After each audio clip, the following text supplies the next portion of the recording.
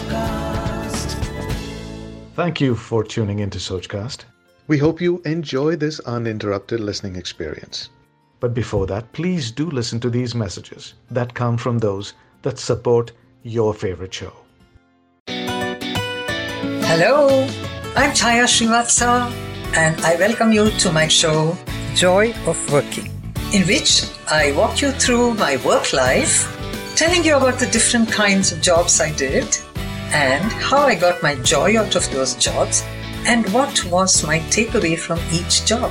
What are the lessons I've learned? Hello and welcome to my show, Joy of Working.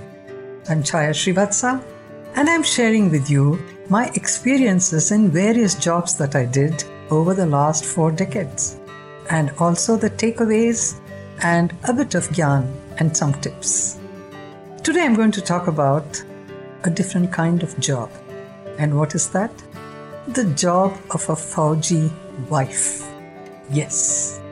My husband was in the Indian Navy, but I was also in the Indian Navy because I was the woman behind the man. And that was a job too. Job number 1. I always kept his uniform sparkling white. I was very proud of his uniform. And I made it a point always to wash it myself. The other job that I did was to give him good, nutritious, healthy food at the right time. Because my grandmother had told me that a hungry man is always an angry man. So I made sure that he got well-cooked home food. The next thing I did was going with him to all the social functions. Because wherever the spouse is allowed, it is always good to go with the husband. It gave me a chance to wear all my beautiful saris too. The next thing I had to do was be a kind of host to many of his junior officers, unmarried officers who would be waiting for an invitation for home-cooked food, especially when we were in Visakhapatnam. They would be waiting, okay ma'am, when do we come for your dosa or an idli? That was one of my jobs, to give them dosa and idli. And it used to be quite often. The next job was participating in our welfare activities. The welfare activities were normally handled by the Wives Association, Naval Officers Wives Association. It was then called NOVA. It wasn't compulsory, it wasn't mandatory, it was up to us. I personally wanted to get involved. And I remember one incident. This is when I was very newly married, couple of years after I got married. There was this terrible tragedy when INS Kukri went down into the waters and over 150 sailors went down. At that time, Mrs. Tehliani was the president of NOVA. She called for a meeting and I attended that, where she requested that each one of us adopt one sailor's wife. Go and speak to her and find out what are the kind of problems she has. I remember going and listening to that lady and I was crying.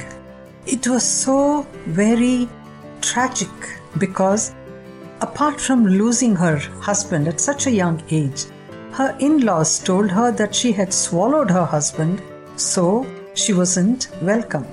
Her own parents did not welcome her, saying that once she's married and has to go. This was the state of many, many such wives. And being a newly married wife, it had a great impact on me. And maybe that was the beginning of my interest in welfare activities. Another interesting thing was, as a journalist, I proclaimed myself a self-styled PRO of the Indian Navy. So I used to write many articles for many publications about the Navy, just like traditions and customs of the Indian Navy. Then there was another one about the funny part of Indian Navy. Then I remember going and interviewing sailors in there because of short of accommodation. 2 or 3 sailors with their families had to share one till they got theirs. Like this Sochcast? Tune in for more with the Sochcast app from the Google Play Store. And they were from, it could be a Malayali sailor with the Punjabi sailor.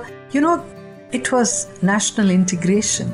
And I wrote this article interviewing those women, those sailors, asking them what it was like to live together like that. So these were all published, of course, these were all my own initiative.